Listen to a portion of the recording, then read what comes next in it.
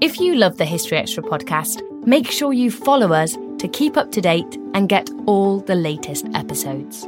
Thanks for your support, and I do hope you enjoy this episode. This episode is brought to you by Indeed. We're driven by the search for better, but when it comes to hiring, the best way to search for a candidate isn't to search at all. Don't search, match with Indeed. Use Indeed for scheduling, screening, and messaging so you can connect with candidates faster. And listeners of this show will get a $75 sponsored job credit to get your jobs more visibility at Indeed.com/historyextra. Just go to Indeed.com/historyextra right now and support our show by saying you heard about Indeed on this podcast. Terms and conditions apply. Need to hire? You need Indeed. The Hargan women seemed to have it all. We were blessed. My mom was amazing. But detectives would soon discover inside the house there were the bodies of 2 women. A story of betrayal you would struggle to believe if it wasn't true. I am just praying to God, this is a sick joke.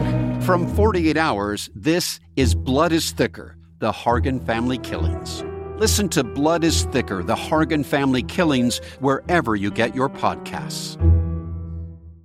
Hi, I'm Daniel, founder of Pretty Litter. Cats and cat owners deserve better than any old-fashioned litter. That's why I teamed up with scientists and veterinarians to create Pretty Litter. Its innovative crystal formula has superior odor control and weighs up to 80% less than clay litter. Pretty Litter even monitors health by changing colors to help detect early signs of potential illness. It's the world's smartest kitty litter. Go to prettylitter.com and use code SPOTIFY for 20% off your first order and a free cat toy. Terms and conditions apply. See site for details.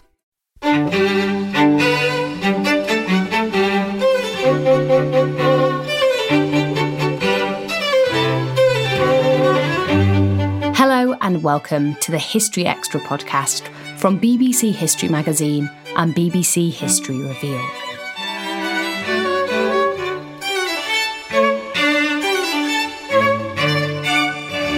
I'm Ellie Cawthorne. How did a Quaker doctor from the south of England end up inoculating the Empress of Russia against the scourge of smallpox?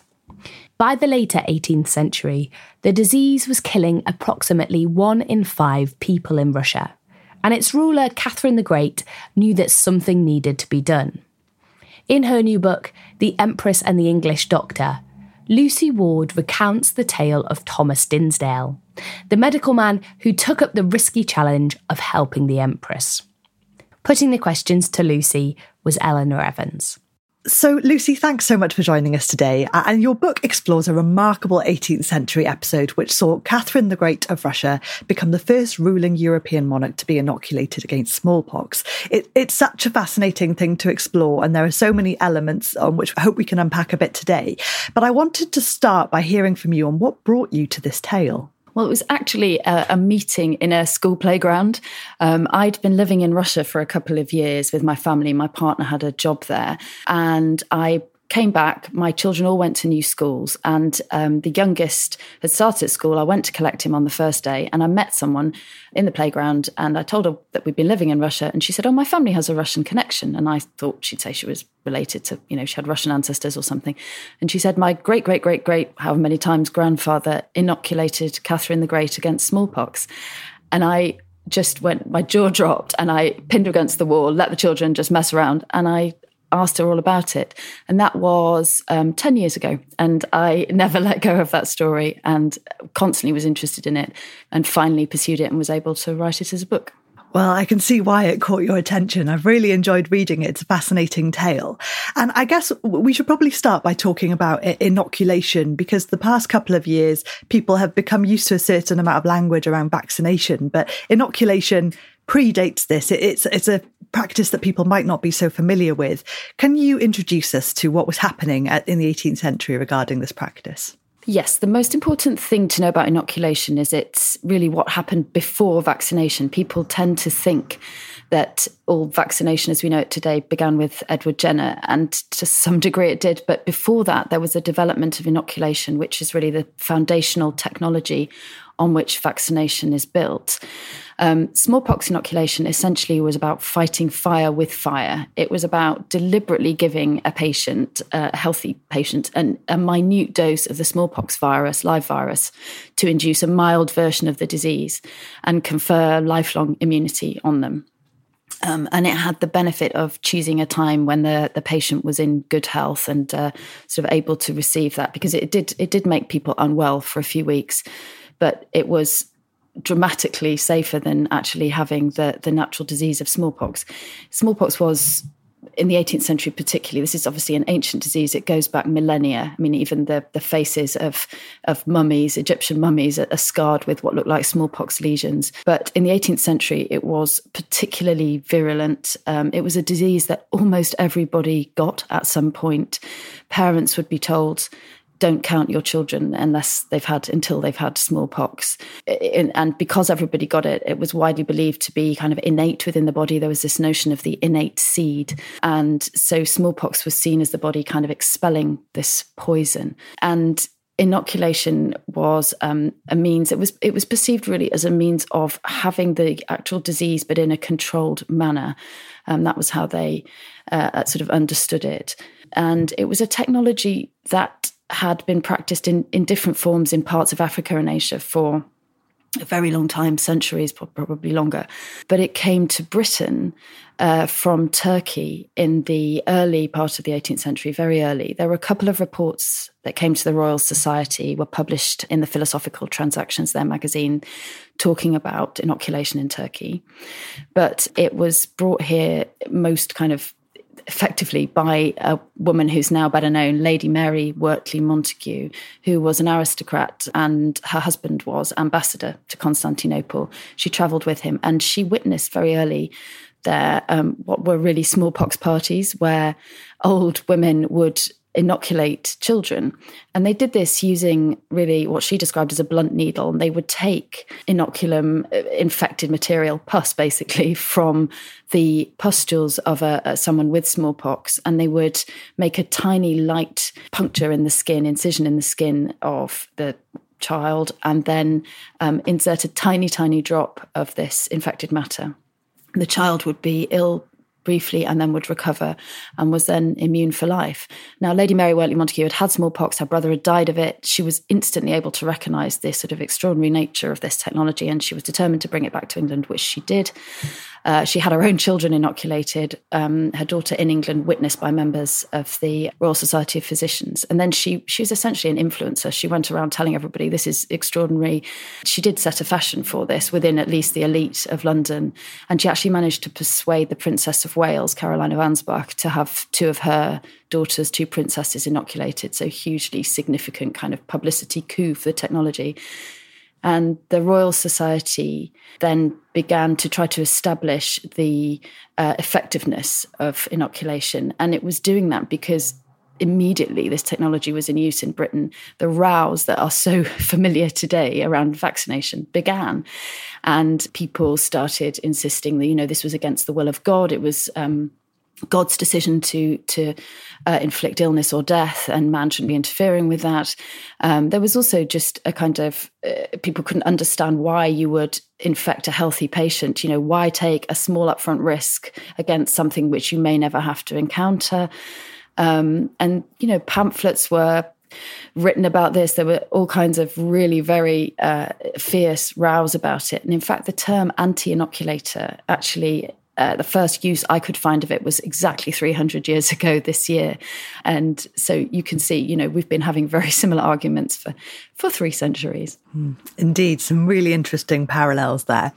And so the ground is set for this practice of inoculation to take on and develop. And into this scene then steps Thomas Dinsdale. What can you tell us about his own practice of inoculation, how he develops that? Well, Thomas Dinsdale is, he's born in Essex, in a Quaker family, and he becomes a doctor like his father. He trains, though, at St Thomas's Hospital. He's not allowed to go to Oxford and Cambridge to study because he's a Quaker, but he trains with really the best of the best at St Thomas's. And it's not absolutely clear when he first sort of learned about inoculation, but certainly he began practicing it sometime in the 1740s, and had some really very sort of affluent clients, but he was also treating the poor. He had very much a sort of Quaker conscience, so he had a very kind of diverse range of clients, but he did like making money, and he did have some very wealthy patients.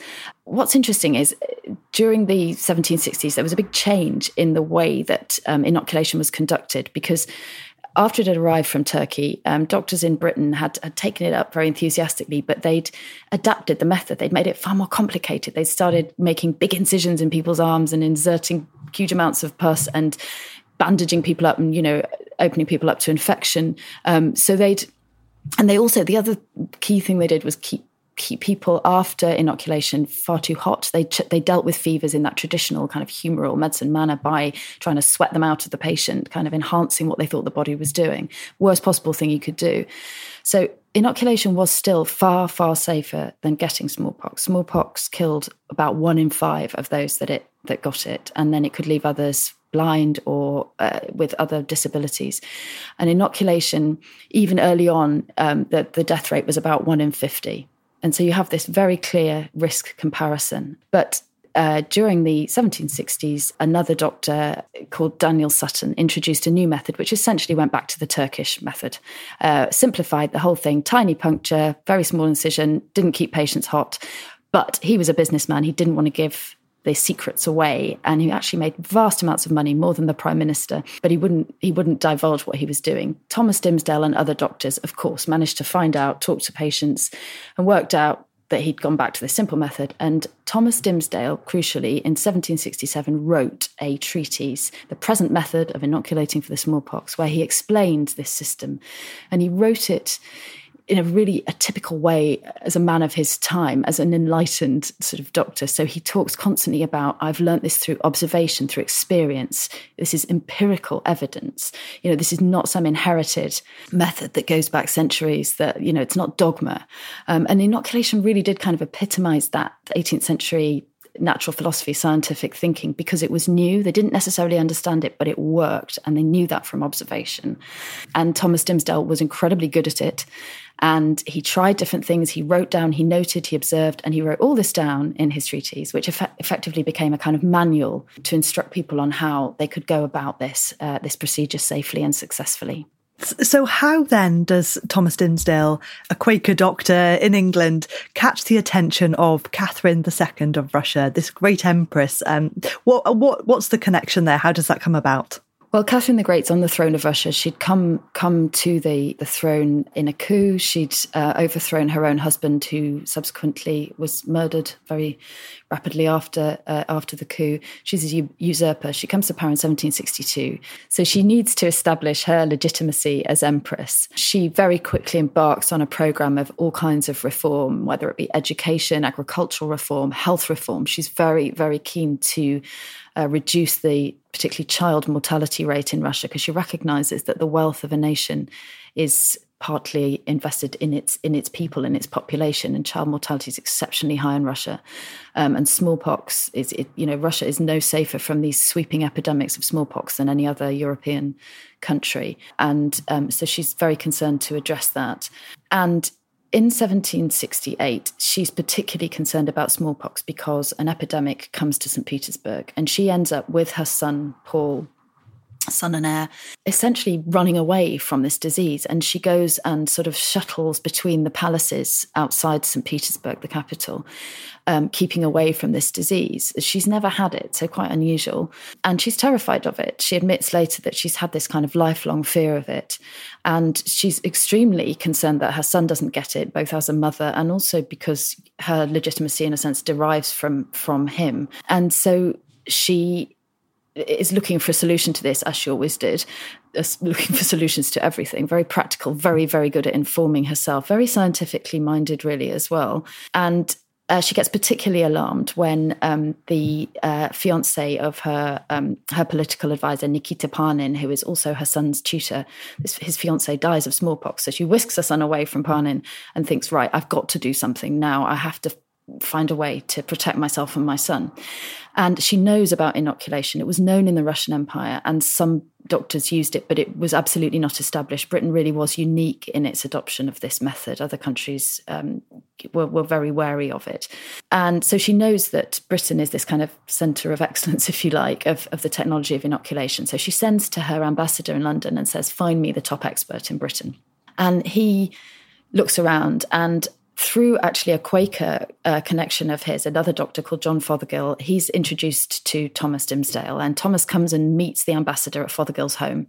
And the ambassador says, we've got this big project for you in Russia. Really, I don't think he at that point suggests that this is about inoculating Catherine, but it's more about introducing the technology within Russia. And Thomas says, well, I'm 56. I've got this kind of very established medical practice. I'm doing very well, has good client base. He has 7 children, and he probably doesn't fancy this long overland journey to this mysterious country. And he says no. And then a horseman gallops in 16 days from St. Petersburg, saying, you know, we really want this man. Tell him it's for the Empress. And so Thomas is informed that actually the job is to inoculate Catherine and her son. And he feels then this duty to go. And so he accepts, but he won't say how much money he wants. And that's something that proves to be actually incredibly beneficial to him, because Catherine doesn't regard him as a kind of contractor. She sees him as a gentleman, really. And then very, very quickly in July 1768, he sets off. He takes his son Nathaniel with him, Nathaniel, who is a medical student. And they set off in this kind of very whizzy, fast chaise coach with seats that recline. And he's rather fascinated by that. And it takes them a month, and they make incredibly fast progress across sort of the north of Europe, along the Baltic shore, and they arrive in St. Petersburg. And they're so quick that the hospital that Catherine is setting up for them, which is called Wolf House, it's on the outskirts of St. Petersburg, isn't quite ready. And so they're put up in this rather marvellous flat on a street called the Millionaya, which is right next to the Winter Palace, right next to Catherine. And then they're summoned to meet her. Right, so it all happens very fast. And I wonder, can you give us a sense of the risk? There's a real sense of the precariousness of this situation. What was Catherine doing, and what were the fears and the potential risks that could come from this event, this inoculation? I mean, the most fundamental risk, obviously, is her life. You know, she risked her life. Anyone did. I mean, this is, of course, the issue with anything. You know, you are deliberately taking an upfront risk to avoid a far greater risk. And it really was a great risk that was on her doorstep. So she was, you know, rationally entirely right to make this decision, because she, power was invested in her. She needed to protect her son. And I think that was the first decision she made, was to inoculate him. But she was worried that if he died, he was quite sickly, and that if he didn't get through this process, she would have been accused of poisoning him. You know, all kinds of rumours would instantly have emerged, and that would have been the end of her, and it would have been. And so she decides to go first, and then to have him inoculated afterwards. And yeah, there was a risk. But Catherine was, again, this is very much an evidence of her idea of herself, but her genuine identity as an enlightened monarch. To that extent, she weighed the risks. She looked at the data. You know, it's very Chris Whitty. She knew that, you know, 1 in 5, or actually even more people in Russia, it seemed to be a more virulent strain, died of this disease, and yet she knew that Thomas Dimsdale had treated 6,000 patients. She often sort of bragged about this to people, and he'd had one death, a child, and that child already had what we'd now call underlying conditions, I guess. And so she trusted this man very, very deeply. And it's very interesting to watch someone behave in a very rational way. You know, most of us don't. And in fact, there were big debates in France about this. The philosophes in France, the sort of intellectuals, were the big supporters of inoculation there. And people like Voltaire, who was a great correspondent of Catherine, he was a huge supporter of inoculation. Diderot, there's a big chapter on the inoculation in the Encyclopédie. And the philosophe in France saw it almost as the sort of Enlightenment technology, because it's very rational. It's about choosing to do something consciously that, you know, rationally you might not want to do. Make yourself ill? Why? But there's a reason to do it. And she thought in that way. I'm sure she was afraid. I suspect she talked a lot about that because she was trying to control fear. Everybody does. But, you know, Thomas got there. He met Catherine, and she would have been inoculated straight away. He was very anxious, obviously, because the risks to him were enormous. to the extent that she made provision for him to be able to escape if it had gone wrong and she died. And he would have obviously been torn limb from limb had he been captured. So there's actually there's always a story around this inoculation story of Catherine, which says that she put a horse and carriage outside her palace. And I could not find specific evidence of that. But there is an account of her having a yacht moored in the Gulf of Finland. So he'd have needed a carriage to get to that, but to take him out via the sea route, which is actually far more logical anyway. So in other words, she made provision for it to go wrong. He wrote home to a friend, fortunately, which gives you a real insight into the huge anxiety he was feeling. His friend Henry Nichols wrote these private letters. And he said he told Henry to pay a debt for him if he didn't come back. So he was risking his life, and she was too.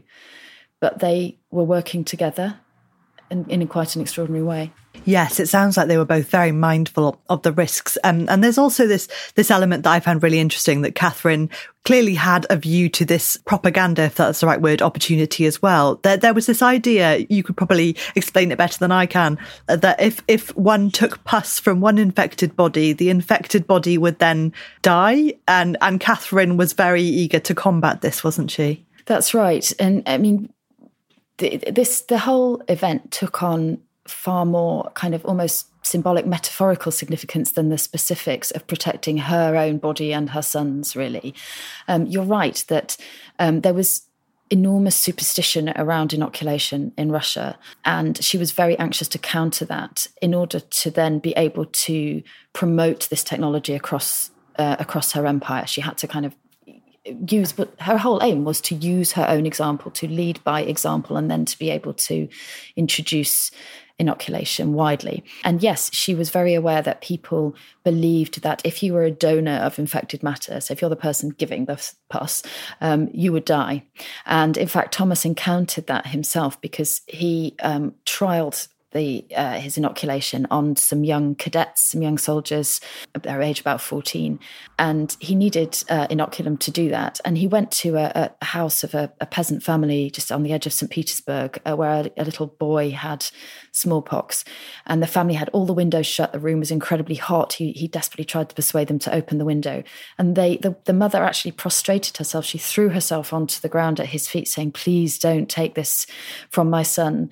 And he asked for translation, and he found out that she was afraid that would mean her son would die. And he tried to reassure her, and he kept telling her he wouldn't do it if she was that scared. And then her husband spoke to her, and he thought that she'd been reassured. And then he learned later that really she'd just been told, if the Empress of Russia wants us to do this, even if she tells us to cut off our children's hands and feet, we have to do it. So they were just kind of obeying. He wasn't able to convince people.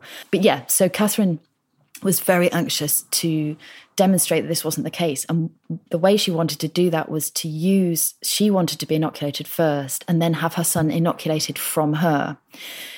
In the end, that couldn't happen because Paul ended up getting chickenpox and was ill with that. And so his own inoculation had to be delayed. So he was inoculated from the son of the court apothecary. But I think she made the point, she still wanted to demonstrate that you could inoculate from other people. And I think other members of her court were inoculated from her. Still to come on the History Extra podcast. The moment she died, the first biographies of her were representing her in that manner as well, as this sort of lascivious woman. And, 250 years on, we're still inheriting that. And I want people to know that this was something quite extraordinary that she did with her body very bravely. We don't always realise just how much our negative thoughts and experiences stick with us and weigh us down. You may find your brain constantly running through a highlight reel of bad moments. That comment your friend made last week that hurt your feelings. That frustrating thing your mum does. Or that silly thing you said in a meeting. Maybe it's time to get it all off your chest. Whether it's a tiny annoyance or something much bigger, talking about it can give you some relief and lead you to a potential solution. That's where therapy comes in. It's a safe space to share whatever's weighing you down and learn to process it, so your internal highlight reel can focus on the good stuff. And BetterHelp offers affordable online therapy on a schedule that works for you. Connect with a licensed therapist by text, phone, or video call. Start the process in minutes and switch therapists anytime. Let it out with BetterHelp. Visit betterhelp.com/historyextra today to get 10% off your first month. That's BetterHelp, HELP.com/historyextra. This episode is brought to you by Indeed. We're driven by the search for better, but when it comes to hiring, the best way to search for a candidate isn't to search at all. Don't search, match with Indeed. Use Indeed for scheduling, screening, and messaging so you can connect with candidates faster. And listeners of this show will get a $75 sponsored job credit to get your jobs more visibility at Indeed.com/historyextra. Just go to Indeed.com/historyextra right now and support our show by saying you heard about Indeed on this podcast. Terms and conditions apply. Need to hire? You need Indeed. This episode is brought to you by Etsy. Looking to instantly upgrade your Mother's Day gift from typical to meaningful? Shop Etsy. Now until May 12th, get up to 30% off personalized jewelry, style, decor, and so many other items Mom will love. And if you want her to know you put a ton of thought into her present, use Gift Mode. Gift Mode on Etsy takes the stress out of gifting so you can easily find well-crafted, original, and affordable pieces from small shops. Just tap or click Gift Mode on your Etsy app or Etsy.com. Then answer a few short questions about Mom, and Gift Mode instantly gives you curated ideas based on hundreds of personas. Need something original and affordable for Mother's Day? Etsy has it. Shop until May 12th for up to 30% off gifts for Mom. Terms apply. This inoculation does come to pass. It seems like all the build-up in your book, and then it happens, and it's a very sort of swift procedure, but clearly with such far-reaching implications. What can you say about that moment? Yeah, I mean, the actual inoculation is extremely dramatic, really, because after Thomas constantly trying to do these trials and things not really working out, he gets some really scarily bad results, and he's terrified, and he keeps saying to her, look, it's just not working. And she says, well, what's the matter? And he tries to explain. And she says, look, I have complete faith in this. And she says, my life is my own. She's incredibly determined. And then she summons him. He comes in his carriage to the Winter Palace at 9 o'clock at night in the dark with his son and carrying a small child. They go up a back staircase, and yes, they just go into the room. She's waiting on her own. And from this child who has smallpox, they inoculate her, and it's done. It's an instant. And then she's unwell, feverish. She doesn't have a good time, but she, of course, yes, does recover. And then Thomas goes on to inoculate her son as well. It's not a great process at all. It's there's a lot of fever, racing pulse, awful sore throat, but better than having smallpox. And they both recover. And she then they move on to the sort of propaganda aspect of this, where she now has recognized really the significance of what she can do with this example that she set. And so she begins with a huge party, essentially. There's fireworks, there's gunfire, there's bells ringing. She has a big Orthodox mass where she sort of presents herself as really a kind of almost like Christ-like figure looking after his flock. She's the little mother of the Russians. She absolutely projects herself as this, it kind of strengthens her own power and her identity as a legitimate leader. And she uses all manner of means to project that. She actually commissions a ballet called Prejudice Defeated, which portrays her as Minerva, this goddess of war and of wisdom, battling against prejudice and superstition. She has poetry, plays. She has coins minted that say she led by example. She's an influencer, really, I suppose we'd say now. I mean, there's even this, the merch of the coin. She's remarkable in her understanding of the kind of iconography of this and how she can project it. And she does that within Russia. And sure enough, the nobility of her court rushed to be inoculated. And Thomas is kind of exhausted by all these people turning up going, do me, do me. And she says, the people that have already had smallpox are disappointed because they can't kind of join in this fashion, and they're kind of crushed. But she also uses this externally outside of Russia, and she writes to Frederick the Great of Prussia. She writes to Voltaire. She writes to many people, and she's very different in the way she projects it. Then she says, "Oh, I was barely in bed, just got over it really quickly. I'm this kind of superhuman figure. Aren't I wonderful?" And Frederick the Great kind of tells her off, she shouldn't have taken this risk, and he's kind of very Prussian and serious. And Voltaire, with whom she has this rather flirtatious, extraordinary, completely letters-only relationship, they never meet, And he says, you've been inoculated as easily as a nun taking an enema, which, if that's not a compliment, I don't know what is. And she laps all that up, and this strengthens her identity. This is someone who's taken a brave risk with her own body as a woman, as a female leader, and has, that's how to lead your people.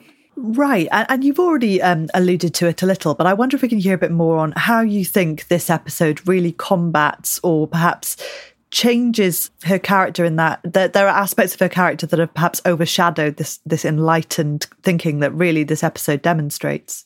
I think she's just the most extraordinary character. It's impossible to pin someone of that kind of infinite variety down.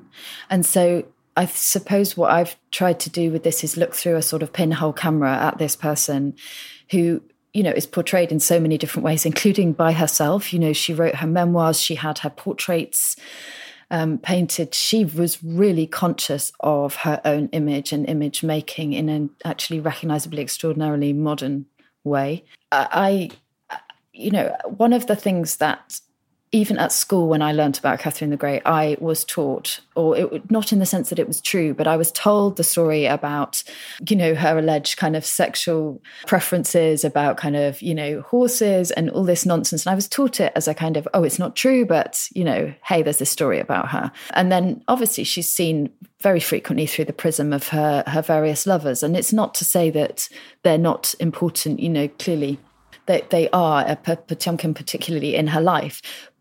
But actually, this is something that she did with her body that people don't know about, and that is extremely courageous and completely her own decision, her own choice, her own use of her body to speak for her beliefs.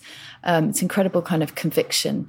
And I was interested when I was reading about her later in her reign, which isn't the period that I cover. If you look at the way by this time she's led big territorial expansions of Russia, gone in, for example, to Crimea, taken part of Poland. Russia is a big threat to the West by this time. At the time she does the inoculation, it's an ally of Britain, but the rest of Europe is fearful of Russia by later in her reign. And there are political, satirical cartoons of her showing her. There's one called The Imperial Stride, it's very famous, with her stepping with one foot in Russia and the other stepping across to Constantinople. And underneath her skirts are the all male rulers of other European states looking up her skirts. And they're making comments about her political ambition, but they all have this sort of sexual innuendo. And so her powerfulness as an empress was, the attacks on that were framed in this very, misogynistic way. They attacked her the fact she was a woman and her sexuality and her sexual appetite, alleged sexual appetite. And, and then the moment she died, the first biographies of her were representing her in that manner as well, as this sort of lascivious woman. And, 250 years on, we're still inheriting that. And I want people to know that this was something quite extraordinary that she did with her body very bravely, that we've all but forgotten. Absolutely. It's a remarkable episode, and it's a remarkable relationship that she and Dimmesdale come together to make this big leap. And I wonder if we can just sort of perhaps finish up by asking what became of Dimmesdale. Well, you're right about the relationship. They got on like a house on fire, remarkably well. And it's such an unlikely friendship in a way. She was, this kind of pyrotechnical, extraordinary character, incredibly charming, very much loved people. And he was much more diffident, much shyer, but very trustworthy, very honest, very plain speaking. And I think she hugely recognised that and appreciated it in a court where she would have been subject to all kinds of flattery and plotting and so on. And he was straight with her. And they maintained that friendship. They continued writing to one another for their whole lives. He would send her gifts. He actually sent her Italian greyhounds, 2 of them, which she adored, and they went on to have lots of puppies. And she's actually painted with one of the descendants of one of them in a late portrait of her, and she really did adore Zamira, this dog. So they continued that relationship. In fact, he came back to Russia in 1781 and inoculated her 2 grandsons. So you can see they really, this was not just a kind of, a contractual arrangement. But Thomas Dimsdale went back to Britain, obviously with a level of fame, and certainly with an enormous amount of money in reward from Catherine, like dramatically. She gave him £10,000 and a £500 a year annual pension and a title as a baron, a Russian baronetcy. He comes back to Britain, very well known, and he then campaigned. He campaigned for wider access to inoculation, particularly to the poor of London. As I say, he was a Quaker, he was a social reformer, he was involved in, he supported movements to end the traffic in enslaved people, in prison reform. He never lost that desire to change the world, really, in his small way. He was a reformer like her. He wanted to see improvement. And he wrote more medical treatises. He kept on researching inoculation. And it's interesting to read those because you recognise how, even in the kind of late 18th century, how much doctors really did understand about contagion and about viruses, really. They didn't understand germ theory, but goodness, they really were fully across how smallpox spread. And they had all kinds of ideas to address that, which we'd recognise today. And as you say, he does continue on into the age of vaccination. What do we know what he made of that? Sadly, we don't know. Edward Jenner published his inquiry, which explained what he actually called inoculation by cowpox. It was that same technology, but using cowpox to inoculate a mild disease, in other words, to address a very virulent one, fatal one.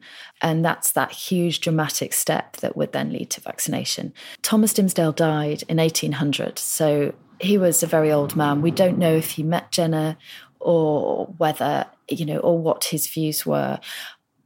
I have a feeling that he would, he was a natural philosopher. He was a doctor. He would have addressed this new development in the way he addressed everything. He'd have tested it. He'd have looked at it. But I think he was someone who'd explored inoculation all his life. He had a lot of belief in it. And I think he might have been one of the sort of old school who might have been a little bit skeptical about Jenner's discovery.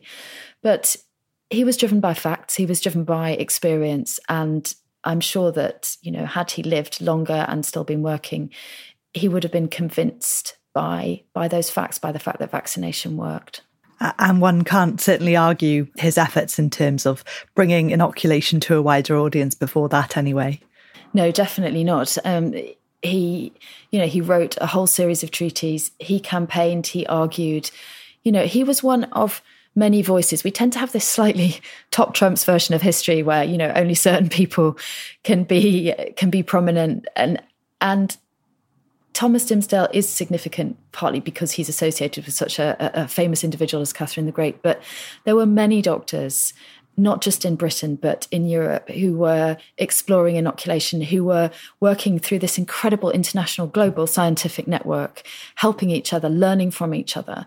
And they all pushed understanding of this technology onwards. And, we talk about standing on the shoulders of giants. These are all giants in their own way, and that's who Jenner could draw on. And from Jenner, we have, the COVID vaccination of today. So there are clearly many parallels to the situation that many of us have found ourselves in the global situation over the last couple of years. What sort of things were you coming across when writing this book that really rang out to you across the ages? It was a really quite strange and remarkable time, being in a kind of peculiar historical sort of echo chamber, really. Clearly, obviously smallpox is a dramatically more severe virus than COVID is. But nevertheless, that sense of family pain, family loss, of people's, sheer distress at losing loved ones, that kind of resonates down the centuries. And also the economic impact of epidemic disease on communities, on towns that, where markets had to close, the courts might shut, schools would close, people, and the sheer cost of caring for people actually as well. That really impacted communities through smallpox. Another thing was data, the use of data. That idea of comparing mortality statistics, that risk comparison absolutely begins with smallpox. That use of statistics to evaluate a medical procedure begins with smallpox. And that's exactly what we're seeing with Chris Whitty. And next slide, please. We're all saying how much riskier is it to get COVID than to be vaccinated. So, and then of course the backlash against it, the anti-vax sentiment that's, as I've mentioned, is also very much prefigured with anti-inoculation fears. And I think also I was very interested in the notion of leadership in a time of kind of pandemic crisis, which is obviously what Catherine is doing, leading by example. I think we saw this idea of example and leadership during COVID as well. If you remember the kind of selfies of, world leaders having their vaccination, proving that they're invested in this, proving that they believe in this technology, which is really very similar to what she was doing, leading by example. And I think that finally, I'm interested in the idea of compulsion that's become obviously a hot political topic in Europe and in the United States. How far is it useful to compel people to undergo vaccination or require them to do it? And Catherine the Great's very interesting here. I found a quote in a footnote in one of Thomas Dimsdale's treaties where he quotes her, and I don't think it's ever been used before. And they go walking in the garden while she's recovering at her palace outside St. Petersburg. And she sees some peasants who've been inoculated. And she says to Thomas that she is an autocrat. She could require anybody to do anything. She could introduce compulsory inoculation, but that she doesn't. She chooses to do this by persuasion, and that she believes in persuasion as a method of extending this new technology. This is the way to get people to do it. And in fact, she even admits to him that the peasant that she's been paying, effectively bribing these people to undergo inoculation, and that they've got wise to this. And having accepted 1 ruble, they're now asking 2. And I find that's a very engaging thing, that she was willing to admit that, frankly, she was being, her goodwill was rather being abused. But it's an interesting point about her attitude to power, I think, as well, and not just to inoculation. That was Lucy Ward. Her book, The Empress and the English Doctor, is out now, published by One World. Thanks for listening. This podcast was produced by Ben Hewitt, Jack Bateman and Brittany Colley.